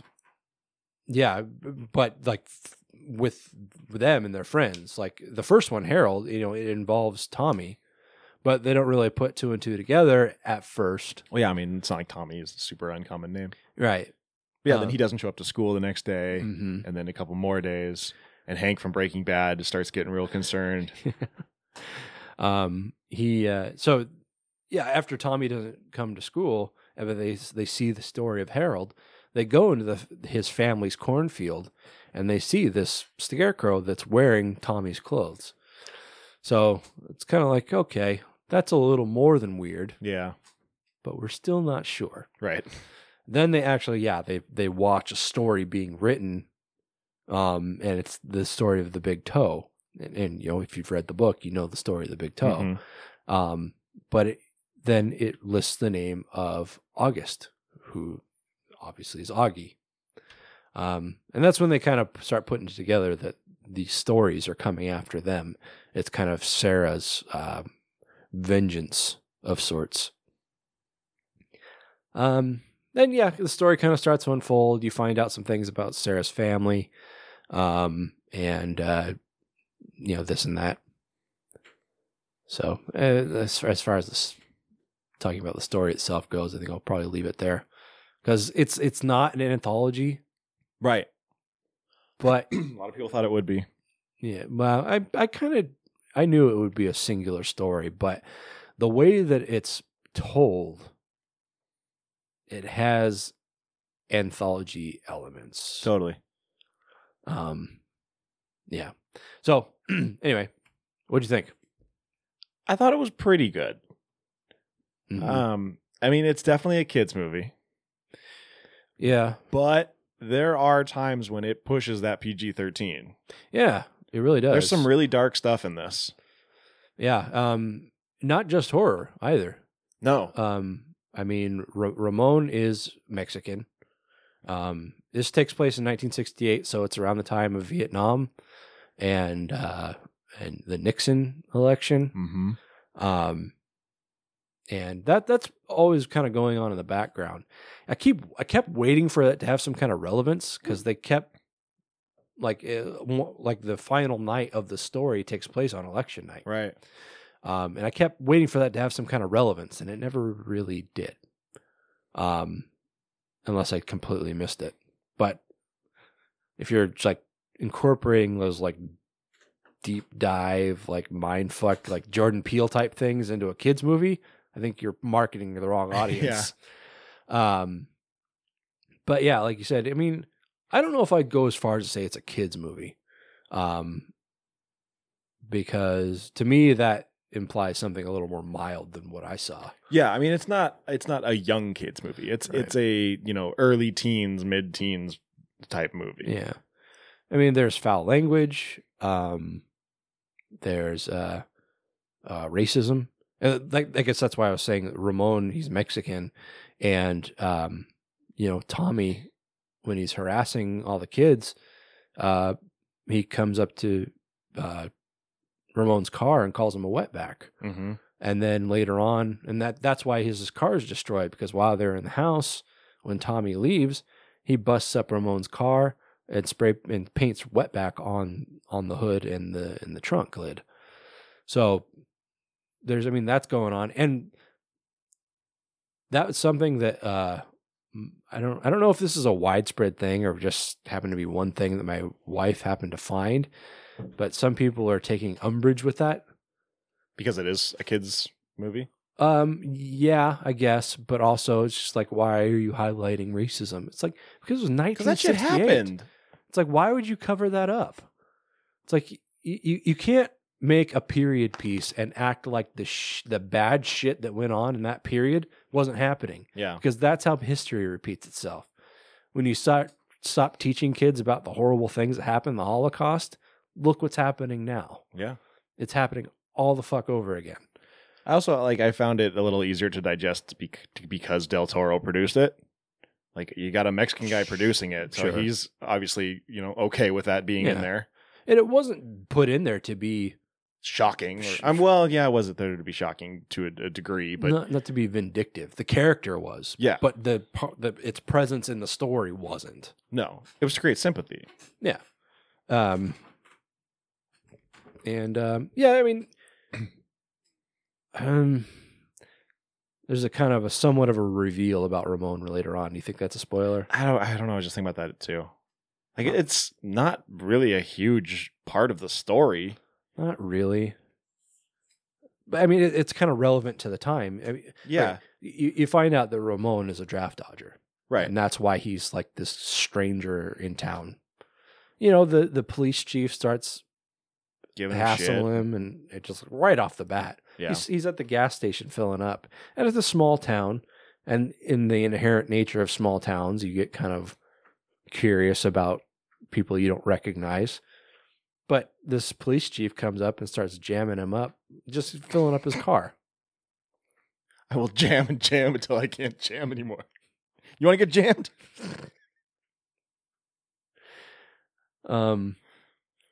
Yeah, and he's doing it throughout the movie, and you find he does research and into Ramon and finds out that he's a draft dodger. So I guess that's probably the most relevant part of the whole Vietnam era, I guess. But it doesn't really justify it. Yeah, the fact that he was a draft dodger, it made him, because they talk about how you don't read the book reads you, and the stories are all relevant to the person that it's happening to. And so his was like, oh, I'm afraid the book's gonna know I'm a coward. That was really the whole thing. Yeah. Anyway, what did you think of the look of it? Because I mean, everyone knows Stephen Gammell's art. Yeah. So what did you think about how they translated that to real life? So I felt like the art itself was only really translated into 2 events. For the most part, I don't really think it was really all that involved in the movie itself. I mean, I'm talking about Harold and then the big toe. Well, kinda. I don't unless you're really familiar with the books, I don't think that one's going to stand out all that much. Yeah, but I mean, it's still that style though. Sure. And then you had the woman, whatever, I don't know what she's called. Yeah, I'm having a hard time remembering that one. Those are 3 stories. They also have the red spot, but the way they do the red spot does not lend itself to the artwork. No, not at all, because it is. I mean, you've seen it in the commercial and the posters. It's Chuck's sister Ruth, and she, in the Stephen Gammell art, it's dark hair, kind of a big stretched out face almost, a very gaunt and yeah. And Chuck's sister she's a very pretty blonde girl. So anyway, I'm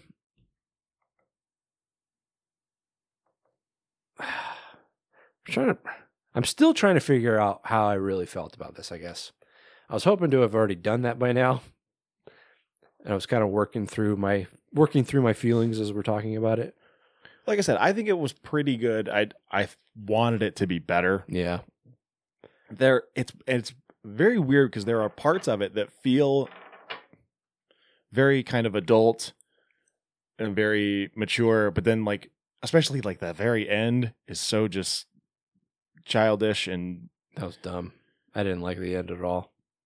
I'll tell you right now, they set it up big time for a sequel. Oh yeah. They are banking on making another one of these.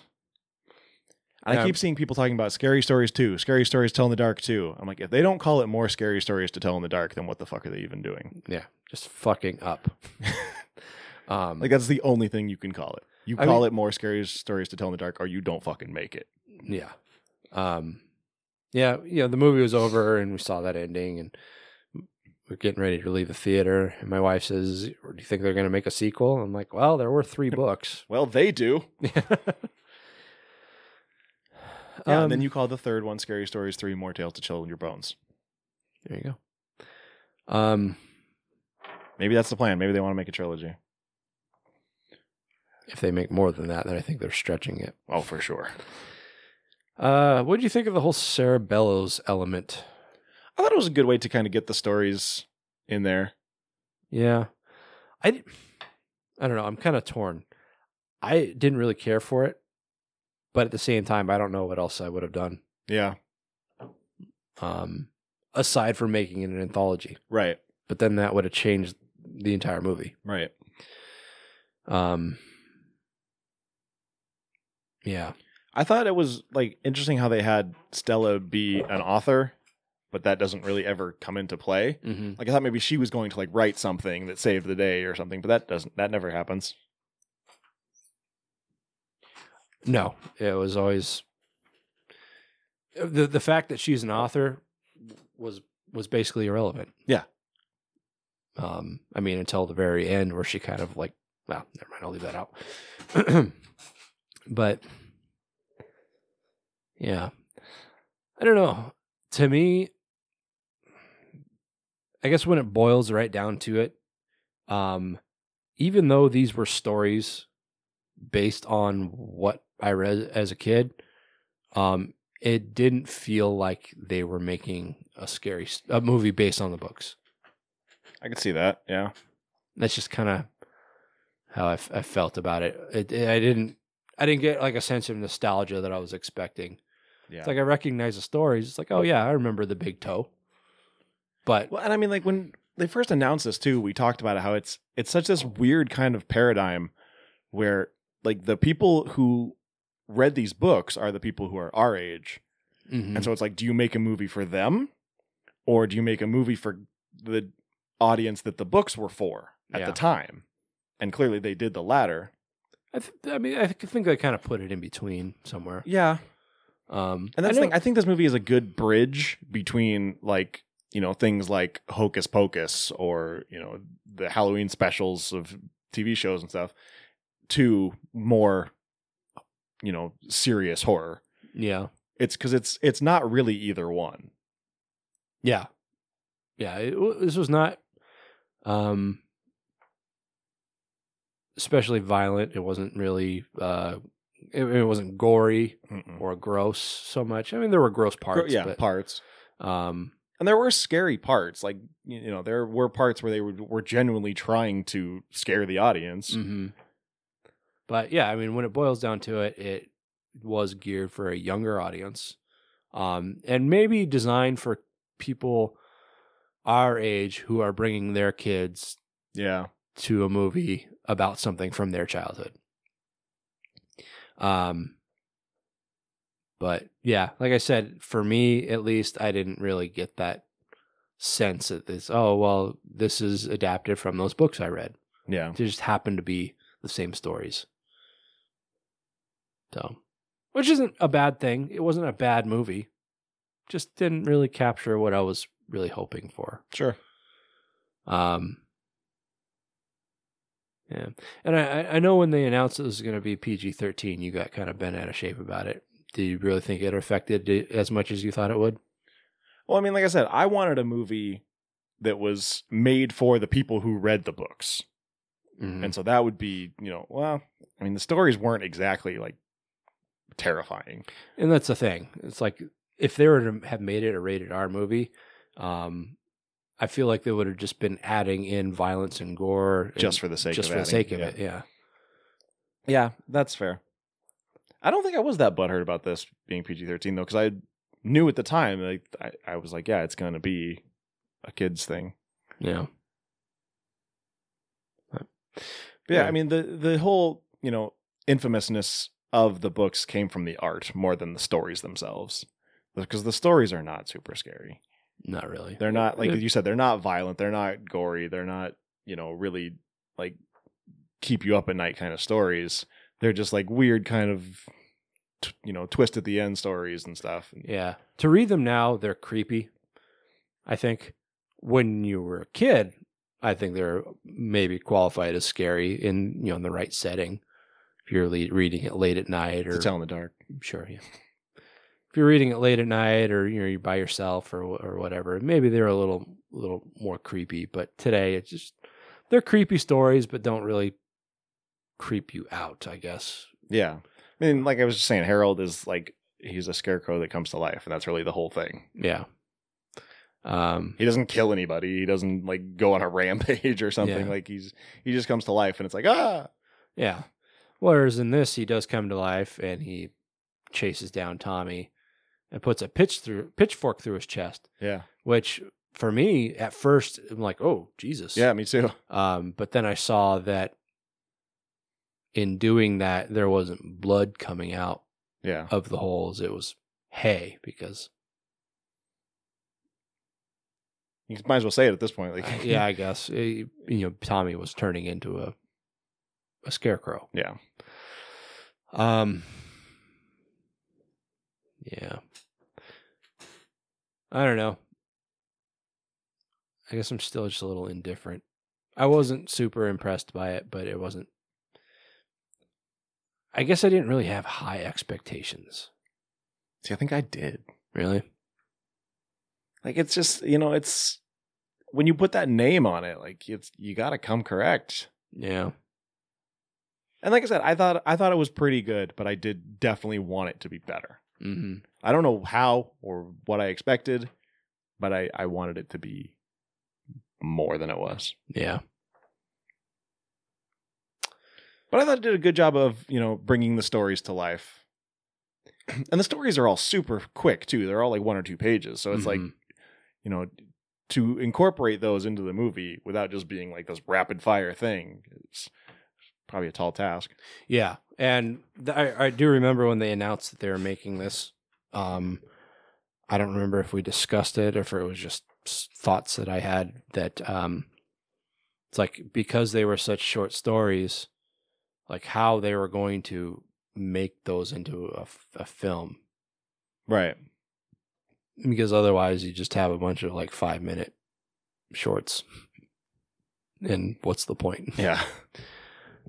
So I do, while I wasn't a huge fan of the format that they used with the whole Sarah Bellows element, I do give them credit for coming up with a way to do it cohesively, where it wasn't just like some nonsensical thrown together way of doing it. Yeah. So in that respect, well done you. And you still, they like, made it so it's still a book. Right. I kept hoping, or I was hoping, ever since they showed the book, I was hoping that they'd find some way to incorporate the art somehow. Yeah. Or at least like, the replicate the cover of the books in some way. I don't know how that would have been, but I was hoping they would have done something like that, but whatever. Yeah. I mean, aside from just like having, drawings in the book, I don't know what else they could have done. Yeah. Oh, well. Maybe they couldn't get permission from, what's his face's Gamel's estate. Yeah. When you talked to Cody, didn't he say they were kind of sticklers for that? Yeah. I don't remember the details, but there was something about using his work. Yeah. I can't remember. Anyway, I kind of think that's maybe all I got. I think that's all I got. Okay. So what do you say? I'm going to say 7.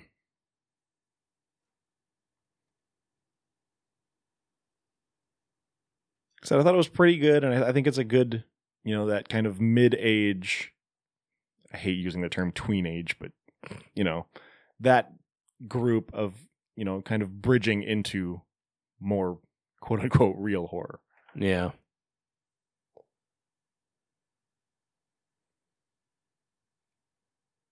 I gotta go 6. It was, it was decent. I liked it, but I kind of wanted more from it. Yeah, I feel you. All right. Well, we made it, guys. We have come to the conclusion of yet another episode of the Grave Plot Podcast. Yes, sir. And man, it feels good. Feels good. Good. I'm glad I recognized that we had it on the wrong audio. Yeah. Because then we had a whole shitty episode. Cool. So we're going to be back again in a couple weeks with a brand new episode, wherein we'll be talking about 2 more films. Taylor, what are we going to be doing? We are going to be saying goodbye to summer with our salute to summer camp movies. Hey! We're going to be watching Friday the 13th, Part 2, and Mad Men. Mad Men. We were supposed to have a guest. It just didn't happen. Yeah. Kind of a bummer. Yeah. Quite a bummer. Oh, well. I guess we could email him again, but I don't know. All right. So look out for that, guys. Till then, catch us on the internet. What am I doing? I don't even remember how I end these things. I mean, we've only done it 140 times. So. 139. Thank you. Well, actually more if you count in Octoberamas. Shut up. GravePlotPodcast.com. That is our website. You can catch us there. Follow us on Facebook and Instagram as Grave Plot Podcast, or on Twitter as Grave_Plot. Of course, listen wherever you listen to your podcasts. Rate, review, and subscribe. Send us an email. Let us know you did. We will send you some free stuff. And of course, check out GravePlotFilmFest.com. Submit your film if you're a filmmaker. If not, then look forward to tickets soon-ish. And Patreon.com/GravePlotPodcast. Get exclusive content from your boys. Yeah, if you got a little bit of scratch you're not spending, got something burning a hole in your pocket, give it to us. Spare change. Real change. All right, guys. So we're going to talk to you in a couple weeks. Till then, I am Skeletoni. I am Taylor of Terror. This has been the Grave Plot Podcast, where we're all a little dead inside. Sit down, let me talk to you, kids. I'ma tell you a story. It might get a little gory, but I promise you that it will not be boring. Honey, get back at night, there's really monsters. I'm telling you this because I've really seen them. They're scary and hairy, and eat up the kids with big old teeth in. So you better be ready to run with the evil. It's happy to kind of be eating them kids and ready to feed. Open the people and ready to fill you with cheese, and they only get perfect your dreams like Freddy on Elm Street. So when you in the bed and you hear that noise, something's in the closet messing with your toys. It could be your ghost, it could be your monster, and he likes to eat little girls and boys. I'm scary stories. When they see me coming, let they screaming. I'm scary stories. When they see me coming, let me tell you a story and tell you a story. I know not if you will survive these twisted procedures and monstrous creatures. It's gonna be one hell of a ride. Listen, kids, this is sad. I don't know how you will react. Where's mommy at? Just last night, mommy got ate up by a monster bat with big ol' wings and big ol' fangs, and he likes to eat little kitties' brains. And I'm scared. why you scared? They're monsters. I'm twisted and insane. I get up in the windows when they get back at night. They grabbing the bed, your feet, you're running away from the light. My thoughts are wicked as fuck, my thinking is never right. I'm running around and he ain't never been coming up into my sight. Maybe not how much the budget to do was again and right. It's all up and every day, and think it's all I gotta be big. In the beginning, I came on the scene and I ain't no good. And in the end, I can take it to kill him, and then I would say, I'm scary stories. When they see me coming, let they screaming. I'm scary stories. When they see me coming, let me tell you a story and tell you a story. I know not if you will survive these twisted procedures and monstrous creatures. It's gonna be one hell of a ride.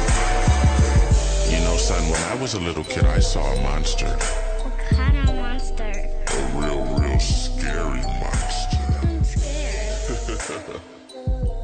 Don't be scared, son. It's just me.